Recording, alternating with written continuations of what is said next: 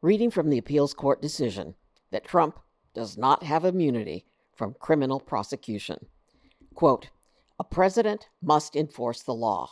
The Take Care Clause plays a central role in signifying the principle that ours is a government of laws, not of men, and that we submit ourselves to rulers only if under rules. And then they said this, it would be a striking paradox if the president, who alone is vested with constitutional duty to, quote, take care that the laws be faithfully executed, were the sole officer capable of defying those laws with impunity. And then there's this. We therefore conclude that functional policy considerations rooted in the structure of our government do not immunize former presidents from federal criminal prosecution.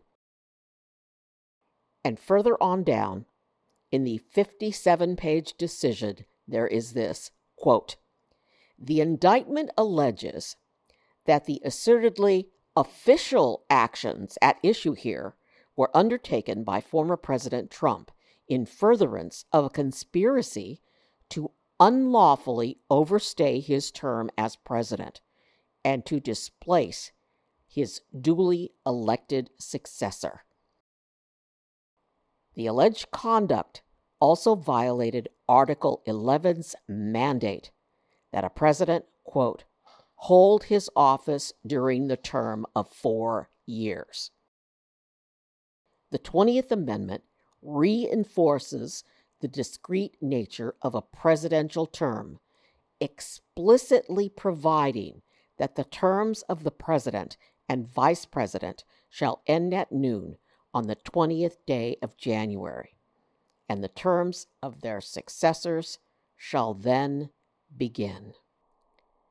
Upon the expiration of the time for which he is elected, a former president returns to the mass of people again, and the power of the executive branch vests in the newly elected president. The executive power shall be vested in a president of the United States. They repeated that and wrote in parentheses, emphasis added. So that was important to them to say that.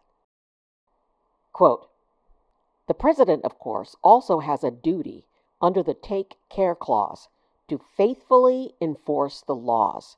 This duty encompasses following the legal procedures for determining election results and ensuring that executive power vests in the new president at the constitutionally appointed time. To the extent former President Trump maintains that the post-2020 election litigation that his campaign and supporters unsuccessfully pursued implement his take care duty, he is in error. Wow. Former President Trump's alleged conduct conflicts with his constitutional mandate to enforce the laws governing the process of electing the new president. The public has a strong interest in the foundational principle of our government, that the will of the people, as expressed in the Electoral College vote, determines who will serve as president. And then here they quote how the Constitution sets up the electors. Early in our history, states decided to tie electors to the presidential choices of citizens. The Supreme Court recently noted that the framers made the president the most democratic and politically accountable official in government, the only one who, along with the vice president, is elected by the entire nation. To justify and check the president's unique authority in our constitutional structure, Article 2 renders the president directly accountable to the people through regular elections. As James Madison put it, a dependence on the people is no doubt the primary control of the government. The founders established a single chief executive accountable to the people so that the blame could be assigned to someone who can be punished. Wow. Thus, the quadrennial presidential election is a critical check on executive power because a president who adopts unpopular policies or violates the law can be voted out of office. I'm still quoting now, this is all from the document. Former President Trump's alleged efforts to remain in power despite losing the 2020 election were, if proven, an unprecedented assault on the structure of our government. He allegedly injected himself into a process in which the president has no role, the counting and certifying of the Electoral College votes, thereby undermining constitutionally established procedures and the will of the Congress. To immunize former President Trump's actions would further aggrandize the presidential office, already so potent and so relatively immune from judicial review, at the expense of Congress. Quote, executive power has the advantage of concentration in a single head, in whose choice the whole nation has a part, making him the focus of public hopes and expectations. In drama, magnitude, and finality, his decisions so far overshadow any others that almost alone he fills the public eye and ear. Still quoting, no other personality in public life can begin to compete with him in access to the public mind through modern methods of communications. By his prestige as head of state and his influence upon public opinion, he exerts a leverage upon those who are supposed to check and balance his power, which often cancels their effectiveness. We cannot accept former Trump's claim that a president has unbound authority to commit crimes that would neutralize the most fundamental check on executive power, the recognition and implementation of election results. Nor can we sanction his apparent contention that the executive has carte blanche to violate the rights of individual citizens to vote and to have their votes counted. Wow. I'm Gloria Moraga. This is the Political Woman Podcast.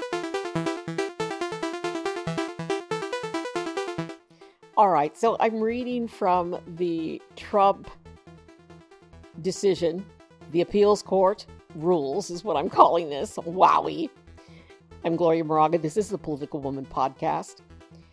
The United States Court of Appeals handed down this decision, and I've read through the document 2 or 3 times now, and I cut and pasted it. I downloaded it as a PDF, and then I converted it to a Word document, and then I read through it in the PDF version, then I read through it in the Word version, and then I cut and pasted some over for the podcast.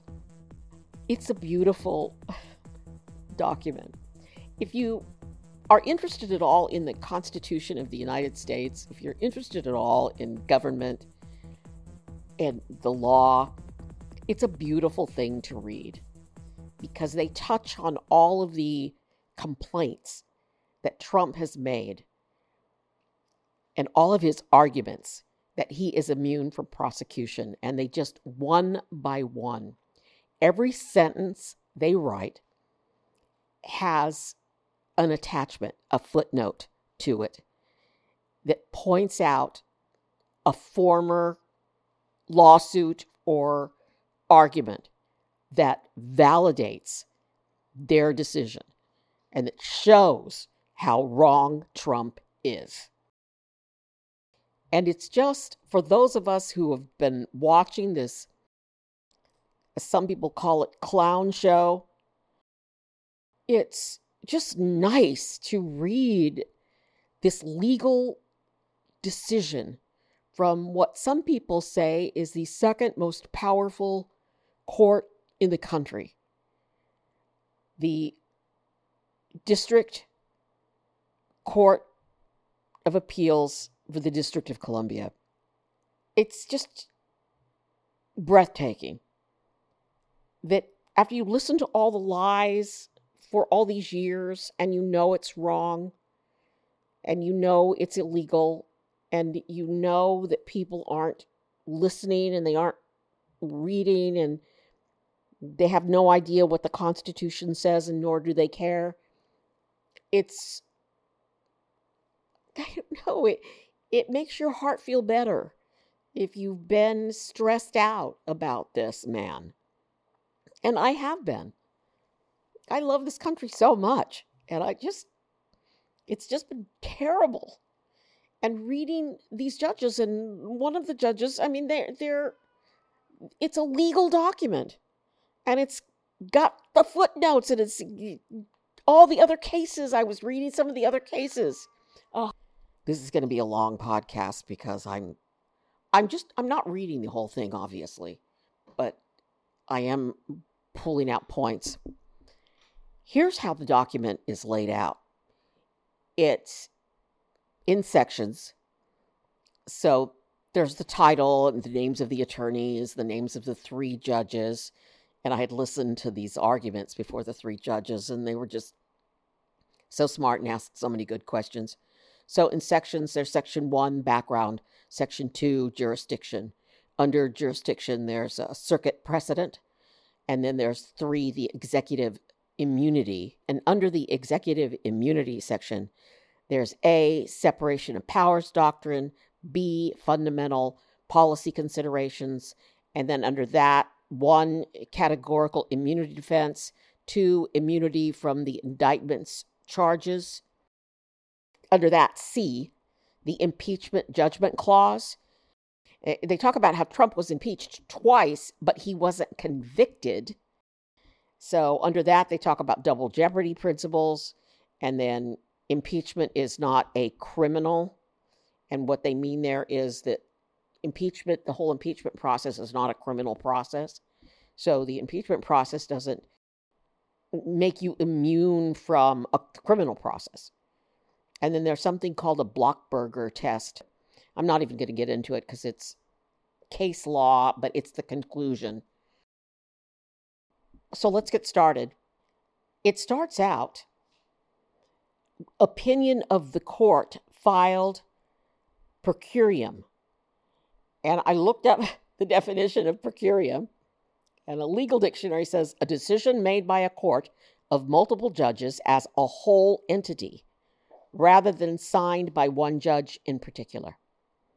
And then I looked it up in just a regular dictionary, and the term per curiam refers to a decision made by a court of numerous judges, but without a particular author's name attached to the decision.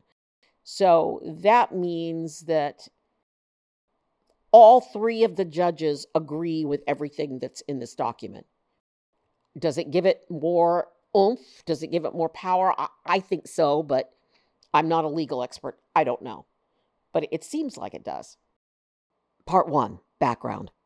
Donald J. Trump was elected the 45th President of the United States on November 8, 2016. He was sworn into office at noon on January 20th, 2017, and served until his term expired at noon on January 20th, 2021. At that moment, President Trump became former President Trump, and his successor, Joseph R. Biden, became president and began his own 4-year term.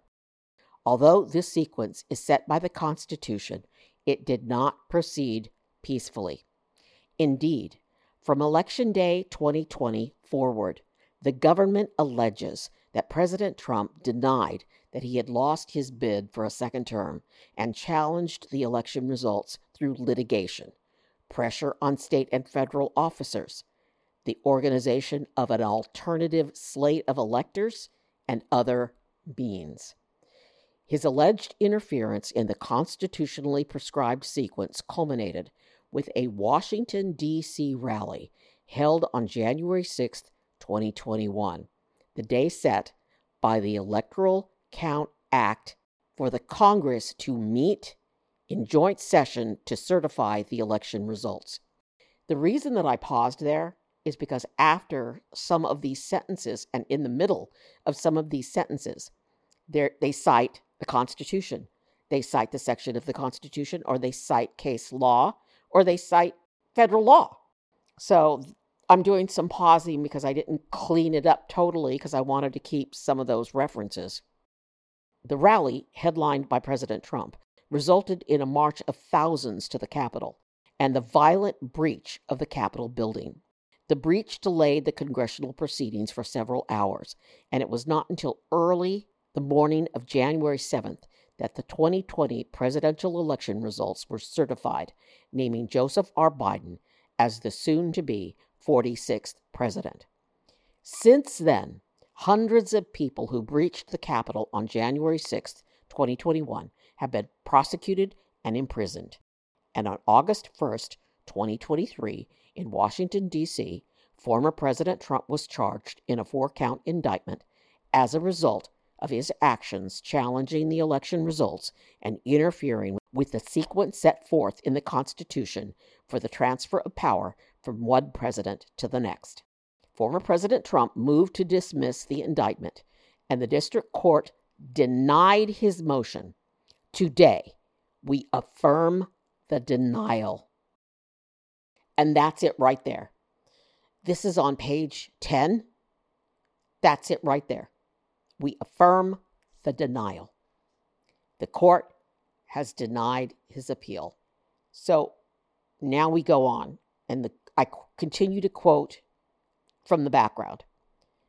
For the purpose of this criminal case, former President Trump has become Citizen Trump, with all the defenses of any other criminal defendant, but any executive immunity that may have protected him while he served as president no longer protects him against this prosecution.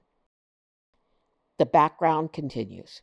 Former President Trump did not concede the 2020 election, and in the ensuing months, he and his supporters made numerous attempts to challenge the results. Many of their attempts were allegedly criminal. A District of Columbia federal grand jury indicted former President Trump on 4 criminal counts arising from the steps he allegedly took to change the outcome of the election. And then they go through the counts. Count 1, conspiracy to defraud the United States by overturning the election results. Count 2, conspiracy to obstruct an official proceeding, i.e., the Congress's certification of the electoral vote. And after each of these, they list what law was violated. Count 3, obstruction of and attempt to obstruct the certification of the electoral vote. Count 4, conspiracy against the rights of one or more persons to vote and to have their votes count. At this stage of the prosecution, we assume that the allegations set forth in the indictment are true. And then they cite case law on why they assume that, because we want to get to the trial and have a jury decide. We emphasize that whether the indictment's allegations are supported by evidence sufficient to sustain convictions must be determined at a later stage of the prosecution. The indictment alleges that former President Trump understood that he had lost the election and that the election results were legitimate, but he nonetheless was, quote, determined to remain in power. Indictment 2. He then conspired with others to cast doubt on the election's outcome and contrived to have himself declared the winner. The former President Trump's campaign and his supporters also unsuccessfully challenged the election results in several state and federal courts. And this is me talking. He lost every frickin' one of them. The indictment charges that he and his co-conspirators allegedly advanced their goal through 5 primary means. First, they used knowingly false claims of election fraud to attempt to persuade state legislators and election officials to change each state's electoral votes in former President Trump's favor. For example, he and his allies falsely declared that more than 10,000 dead voters had voted in Georgia, that there had been 205,000 more votes than voters in Pennsylvania, and that more than 30,000 non-citizens had voted in Arizona, and that voting machines had switched votes from Trump to Biden. Second, then President Trump and his co-conspirators organized fraudulent slates of electors in 7 targeted states, attempting to mimic the procedures that the legitimate electors were supposed to follow. Then they caused these fraudulent electors to transmit their false certificates to the vice president and other government officials to be counted at the certification proceeding on January 6th. Third, then President Trump and his co-conspirators pressed officials at the Department of Justice to conduct sham election crime investigations and sent a letter to the targeted states that falsely claimed that the Justice Department had identified significant concerns that may have impacted the election outcome. Fourth, then President Trump and his co-conspirators attempted to convince then Vice President Pence to use his ceremonial role at the January 6th certification proceedings to fraudulently alter the election results. When the vice president rebuffed them, he stirred his base of supporters to increase pressure on the vice president.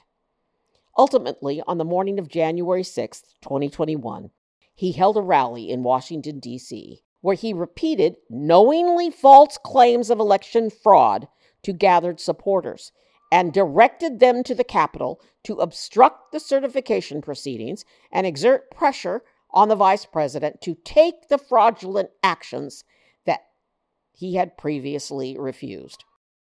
Fifth, and finally, from the January 6th rally, thousands of his supporters, including individuals who had traveled to Washington to the Capitol at his direction, swarmed the United States Capitol, causing violence and chaos that required the Congress to temporarily halt the election certification proceeding. At that point, he and his co-conspirators exploited the disruption by redoubling efforts to levy false claims of election fraud and convince members of Congress to further delay the certification. Then President Trump's efforts to overturn the election results were unsuccessful, and the Congress certified the Electoral College vote in favor of President-elect Biden. On January 11, 2021, 9 days before President-elect Biden's inauguration, the House of Representatives adopted an impeachment resolution charging then-President Trump with incitement of an insurrection. And then it goes on to talk about the impeachment proceedings and what happened. Importantly, by the time the United States Senate conducted a trial on the articles of impeachment, he had become former President Trump. At the close of the trial on February 13th, 2021, 57 senators voted to convict him, and 43 voted to acquit him. Because 2/3 of the Senate did not vote for conviction, he was acquitted on the articles of impeachment. On November 18th, 2022, U.S. Attorney General appointed John L. Smith as special counsel to investigate, quote, efforts to interfere with the lawful transition of power following the 2020 presidential election or the certification of the Electoral College vote. Of course, John L. Smith is Jack Smith, who is also the name of my dog that I did name after Jack Smith. A Washington, D.C. grand jury returned the instant 4-count indictment against former President Trump on August 1st, 2023. On August 28th, 2023, the district court set a trial date of March 4th, 2024. Former President Trump filed 4 motions to dismiss the indictment, relying on 1. Presidential immunity, 2. Constitutional provisions, including the impeachment judgment clause and principles stemming from double jeopardy, 3. Statutory grounds, and 4. Allegations of selective and vindictive prosecution. On December 1st, 2023, the district court issued a written opinion denying the 2 motions that are based on presidential immunity and the 2 constitutional provisions. That was Judge Tanya Chutkan's decision. That's the decision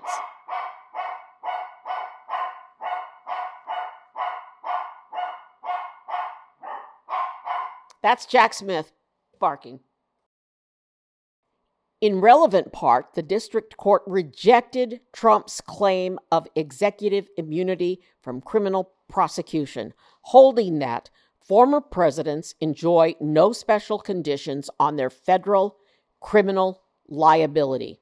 It concluded that the Constitution's text, structure, and history do not support the existence of such an immunity, and that it would betray the public's interest to grant a former president a categorical exemption from criminal liability for allegedly attempting to usurp the reins of government. That court, Tanya Chutkan, also held that neither traditional double jeopardy principles nor the impeachment judgment clause provided that a prosecution following impeachment acquittal violates double jeopardy. Former President Trump filed an interlocutory appeal of the district court's presidential immunity and double jeopardy holdings. On December 13th, 2023, we granted the government's motion to expedite the appeal, and oral arguments were held on January 9th, 2024. So that's the end of the introduction. The next section is jurisdiction, and know that all of the things that I mentioned, all of the different sections, they go through each point that Trump made and they blow it up. They blow it to smithereens, my friends. So I'll end with some more great quotes. And this is a quote. Quote, at the bottom, former President Trump's stance that he is immune would collapse our system of separated powers by placing the president beyond the reach of all 3 branches. Presidential immunity against federal indictment would mean that as the president, the Congress could not legislate, the executive could not prosecute, and the judiciary could not review. We cannot accept that the office of the presidency places its former occupants above the law for all time thereafter.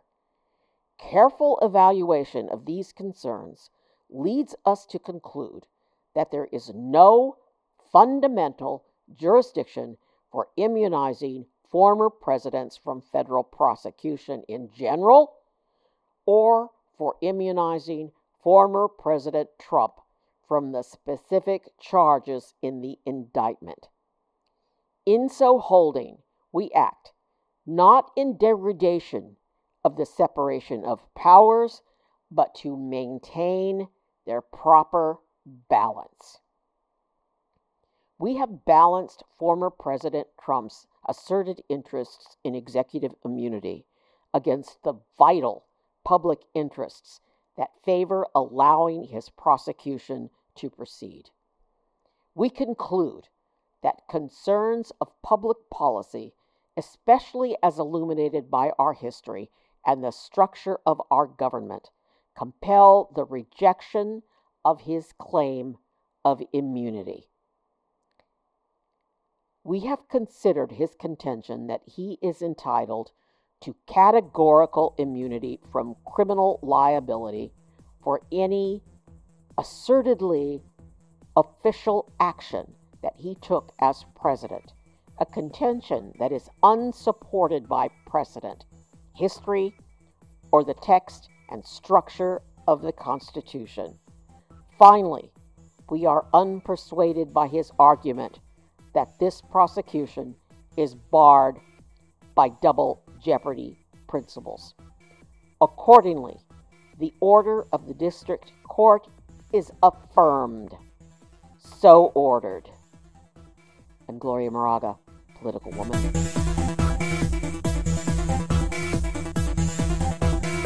Trump has until Monday to file an appeal to the United States Supreme Court.